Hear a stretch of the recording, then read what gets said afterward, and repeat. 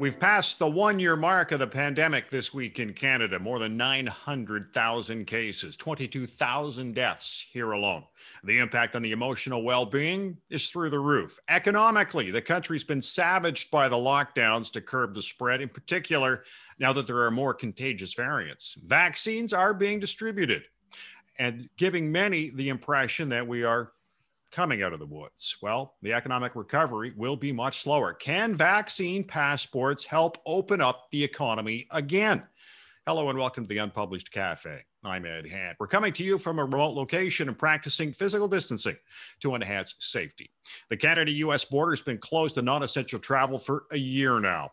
It's having a huge impact on the travel and tourism sectors. The federal government had urged Canadians to avoid non-essential travel, but some ignored that directive anyway. The airline industry has been crippled by the pandemic, and many countries are now looking at vaccine passports to get people moving again. But is it a silver bullet?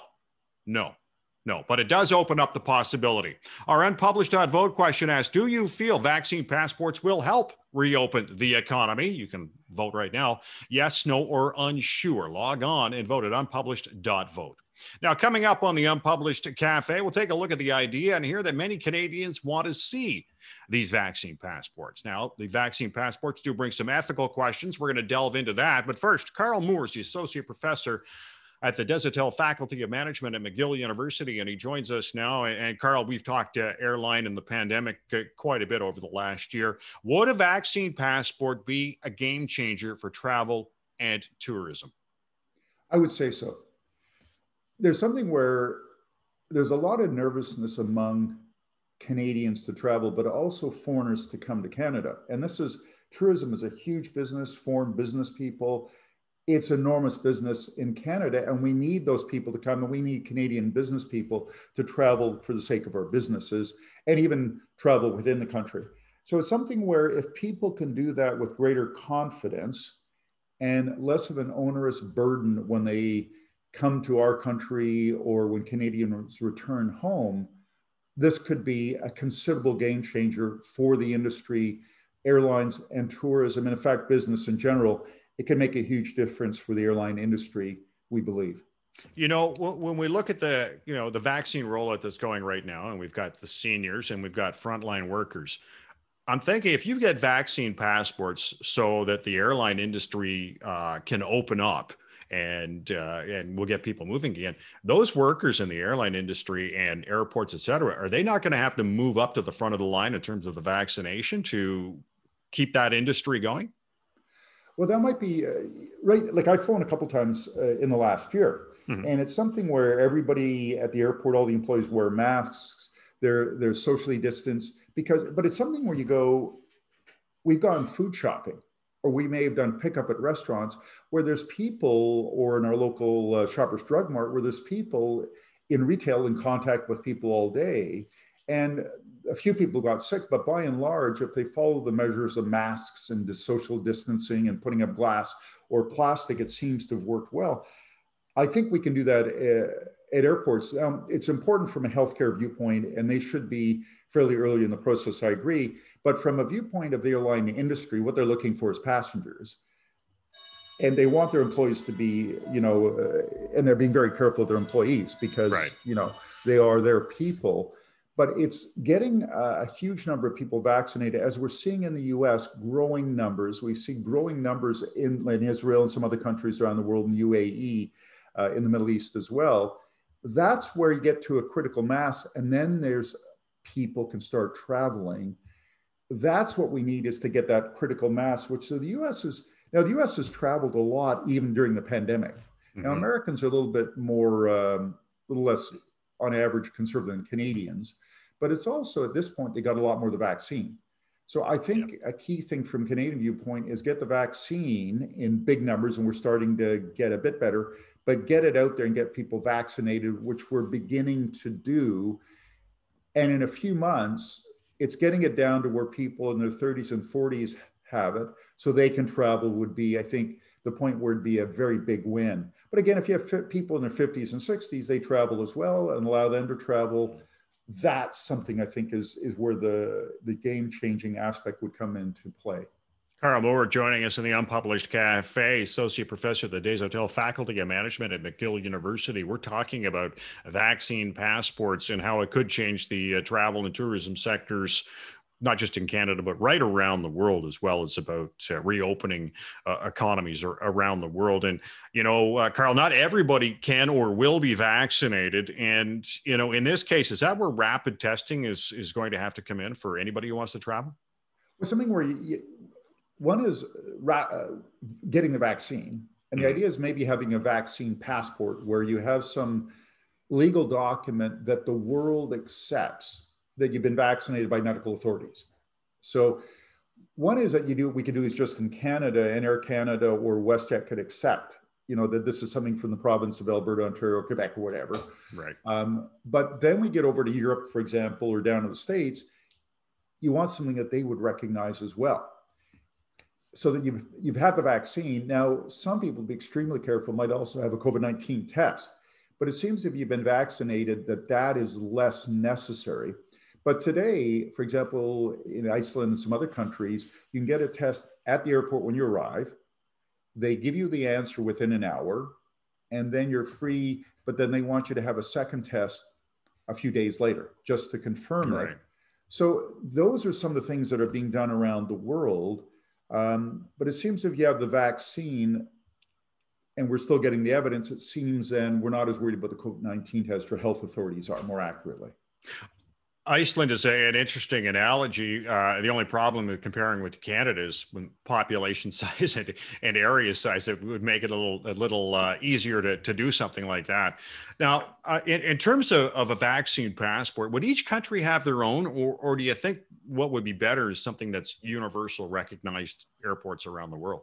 Well, I think it's something where it'd be nice to have a global standard. And I added the International Airline Transport Association, which is headquartered in Geneva, and Montreal is for that, as well as ICAO, the International Civil Aviation Organization. It's part of the United Nations, looks after civil aviation. They're actually headquartered here in Montreal. So I know lots of people are in talk to them about it. The idea is to have a common format around the world. Now, there's some concern about, is this kind of, going to be a global government and they all have our data? And there's some concerns about China having our data and things kind of like, world authority. And it scares some people, particularly in the States. So it might be more at the national level, but the idea is to have a standard, like an ISO standard, International Standard Organization. I was there on the number of years ago on them as a member of the committee for chips on cards. So we came up with a global standard so that if you're in Asia, they can accept your card and they can accept it in Europe. So we said, let's work together, a lot of argument and discussion, come up with a world standard. So some things which are standard around the world. So, example, when you look at trains, there's a standard in Europe, different than the States, but trains don't go from Europe to the States. But the US and Canada have the same standards. So our trains could go down to the US and our cars and so on. So there's some things where you want to have international standards. And it's probably good to have an international standard, but not one global authority. Just would scare a lot of people around the world, particularly in the States. And they'd probably say, no way. Just putting on your prognostic cap here, how far in the future do you suspect that we might see a vaccine passport? I think it's something which there's already talk about it, and there's some already progress made. Like Israel and the UAE are two countries in the world where there's small populations in the healthcare system in Israel, and there's a bunch of explanations, but they really have done a lot of vaccinating. I talked to a couple of former students in Dubai recently. They really have made a lot of progress getting the country vaccinated. So there is already people absolutely looking into it right now, making progress on it. And so those conversations are happening in various parts of the world. So it is moving forward already. Carl, thank you for joining us. Always a pleasure, Ed. Carl Moore is Associate Professor of the Desautels Faculty of Management at McGill University. Now, when Canadians consider the vaccine passport, they're torn, according to Main Street Research numbers. Kito Maggie is the president and CEO of Main Street, and he joins us now. And Kito, how are Canadians feeling about getting a vaccine passport? Well, I think it's a little bit more complicated than that.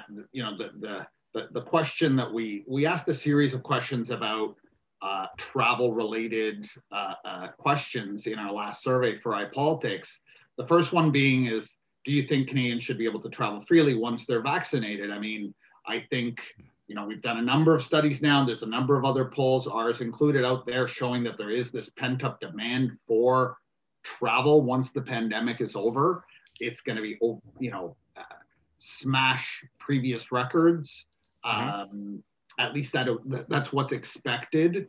And so on that basis, you know, people do want to be able to travel freely, and that obviously means that they will have to have some kind of, so not surprising, you know, that 35% of Canadians strongly agree that we should develop a vaccine passport, whatever that means. I mean, I don't think, you know, different countries are going to do different things, whether it's a digital thing or some kind of paper form.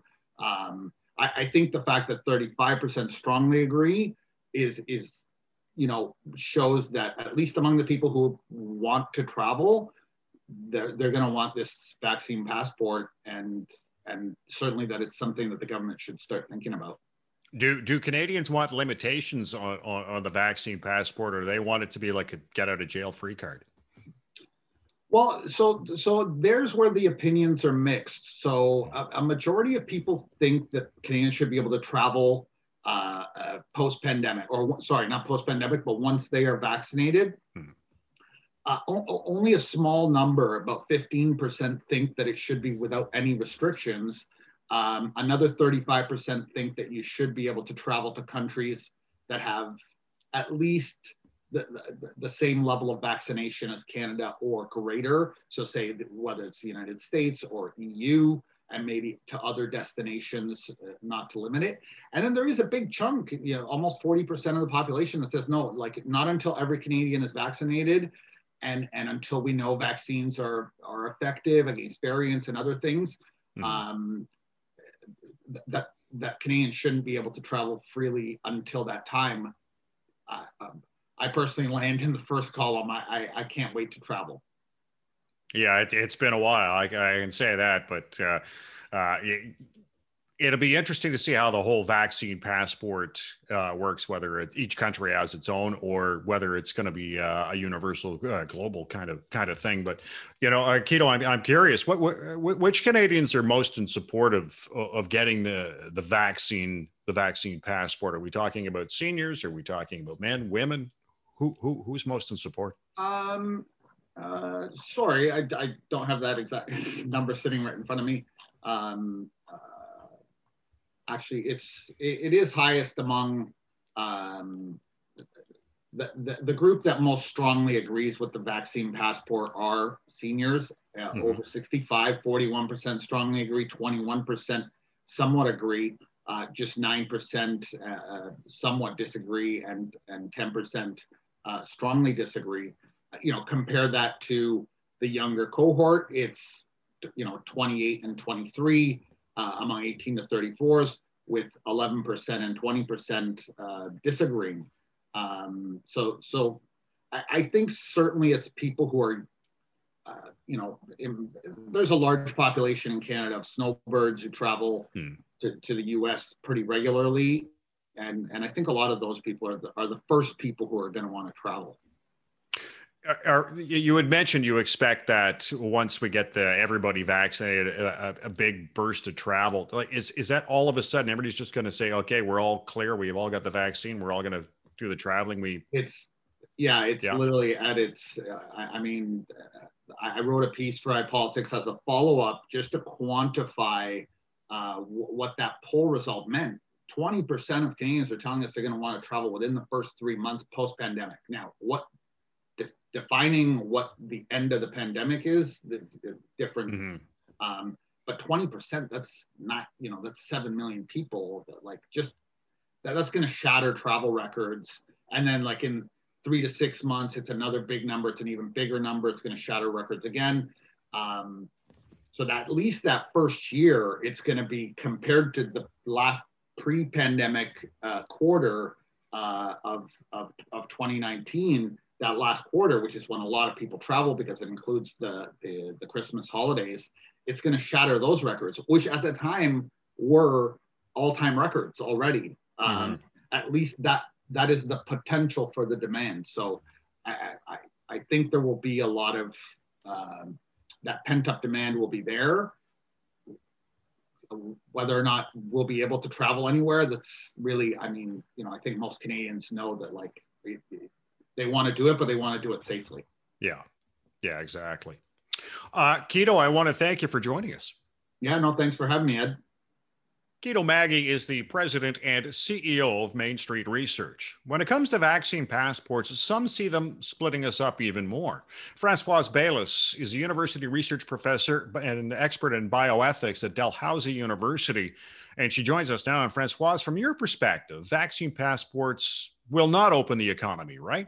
Well, I think that people are assuming a lot of things about vaccine passports when they make this claim that it will open the economy. And I think what we need to be understanding is we're actually lacking sufficient scientific data to support that claim, because we don't actually know yet what the impact of the vaccine is on transmissibility, meaning your ability to infect others. So we know it will protect you from becoming infected, but we don't know that you're not still walking around potentially infecting others. So that's the huge assumption underlying the claim that it's going to help us reopen the economy. And we're actually missing the science to support that claim. So technically somebody, or I guess from your perspective, you're saying somebody could be vaccinated, but they could still technically have the virus in them and possibly being able to transmit it afterwards, right? Is that it? That's correct. They could still be transmitting the virus. So this whole idea of vaccine passports is premised on the belief that A, once you've received a vaccine, you are protected and will not get infected, and B, that you will not go out and infect others. And the thing that's important is that a lot of the clinical trials that were done in order to get us vaccines in this very short period of time focused on the first issue. Will it protect you from becoming infected, becoming sick? And so we have robust data about that for a number of different vaccines. And we're only now starting to get some data about this issue of transmissibility and your ability to infect others. We think there will be an impact on that, but we don't yet know how much. We don't know for how long. And all the new variants we're hearing about is making that even more complicated. So this could actually provide a false sense of security for people who, you know, they think they've been they have been vaccinated, but they think they can't transmit it to anybody else nor catch it again. Absolutely. And that's one of the things that you'll hear public health messaging around. They're very clearly saying to people, even if you have the vaccine, you have to continue with all of the public health measures that you have been hopefully, respecting to date. And so one of the things to think about is many people were quite enthusiastic when they saw that Israel had introduced its Green Pass and used this in a public context in order for people to attend a concert. But one of the things that's important to recognize is if you actually saw the images of that concert, people were still socially distanced, people were still wearing masks, et cetera, and it was an outdoor event, right? So all of those public health measures were still in place. And that's the sort of thing that has people like myself saying, well, why did you need to have this vaccine passport on top of that? Why couldn't everybody have been eligible to go to that concert if they were prepared to respect public health measures? And if you will, that brings us back to the opening comment. People like myself are worried about creating this divide between the haves and the have-nots. And we've used this language of the immunoprivileged and the immunodeprived. And we worry about introducing this kind of documentation, which some people think will be great because they'll be able to move about, without paying sufficient attention to who will now not be able to move about or not be able to access public venues that they could do otherwise following public health measures. Oh, that would just be inconvenient. We don't want to think about that, do we? Well, not only are we not thinking about inconvenient, if we really want to think about something concrete, many people have said how important it is, for example, that they get back into bars and restaurants. Well, if we take that as a concrete example, many of the people who work in those establishments are amongst the last to get the vaccine. So are we saying that you can come and work here, You can take the risk of getting infected because you're not vaccinated, but you actually couldn't be a patron here. You couldn't come in as a guest, but you can serve us. And so I think we have some very strange ideas about the practicalities when we actually start unpacking. How do you really think this is going to work? That's something I had considered as well is, okay, if you've got these vaccine passports and then thus more people are going to be traveling, thus you've got obviously pilots, airline workers, airports, all those people. Well, do they then just all of a sudden, because this industry is starting to open up, is going to move to the front of the line to get the vaccination then? That's, I think, going to be a bit of a question we're going to have to answer. Well, I'd be very worried about that happening, because I actually think then you're really looking at an injustice, if you will. And that's because right now, at least in Canada, the focus for vaccination has been on those who are most at risk. And that's why we've started with elderly populations who are in long-term care facilities. We've included healthcare workers who are frontline healthcare workers, hopefully not just those working in the back offices. We've even privileged our Indigenous communities in the North who are disadvantaged. And so we have a focus that says who's most at risk and can we get the vaccine to them first in order to protect them. What you now see is economic interests coming into play and being layered on top of what I would think of as equity issues. And I'm not willing to trade off those kinds of priorities for the economy. What better options do you have to, I guess, to suggest and to get the economy opening up, to get people moving again, as opposed to the vaccine passport? Well, what I think is really important is that we increase vaccination, and we need to really pay attention to that, because our goal is to get to population immunity. Because if we can reach population immunity, then those people who are not vaccinated, either through choice or because of medical constraints, et cetera, will in fact also be protected. And so this idea that you need this kind of certification that you can provide, whether it's at a border or in the workplace, et cetera, actually becomes superfluous almost, I would say. Now, one thing I do want to say really clearly is, one of the things I've been trying to get people to understand is we need to change our language around this documentation, because we're talking about it as a passport. And sometimes I use the term colloquially just because people are using that language. Yeah. But one of the things I try to say to people is there's a lot of problems with the idea of a passport, because you're then thinking that you have to provide this documentation in places where we have never done that before. So, for example, people have suggested that you would use this for travel between provinces. I think that's crazy. Do we really want to live in a country where to go from one province to another, we have to provide biological data? Right now, we can do that traveling. There are constraints, but the constraints are public health constraints. So I know that if I travel to other parts of the country and I leave my province of Nova Scotia, that when I come back, I will have to quarantine for 14 days. But that means everybody's in the same boat. And then if I get back to what I was talking about before, I think what's really important is to recognize we shouldn't be creating exceptional policy here. We should be relying on really good policy that we already have in place. So what do I mean? The fact of the matter is everybody who gets a vaccine needs documentation. They need some kind of certification. You can't put something in someone's arm and not tell them what it is. They need that in order to continue to protect themselves. Public health needs that. And so what you have is we, Canadians, will have vaccine certification. The question is, will we use that in other places for goals that are not to do with public health measures? And then you come with the idea of you're going to transform this very legitimate kind of documentation into something which in some arenas can be suspect, can result in discrimination, can certainly hurt marginalized communities, and will certainly hurt all of those people who cannot be vaccinated. Françoise, there's a lot to really digest in this one. I'm kind of wondering, when we look at the vaccine passport or the way it's described, and there seems to be that big hole you can drive a truck through, and that being whether or not the vaccine means you can't transmit anymore. Are we at the point now? We're just past a year in.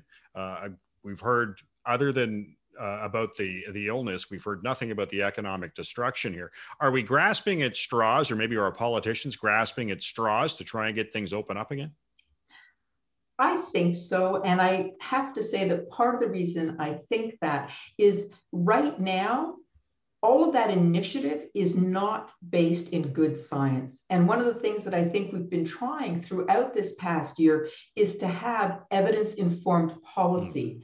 And in fact, many times people have been upset by certain decisions made by politicians saying this isn't grounded in science. And so, might we get to a point where we have robust data about whether or not it affects transmissibility? Yes. So should we have the conversation now in the event that we get to a point where we have that data and we think we can use it in ways that are fair and just?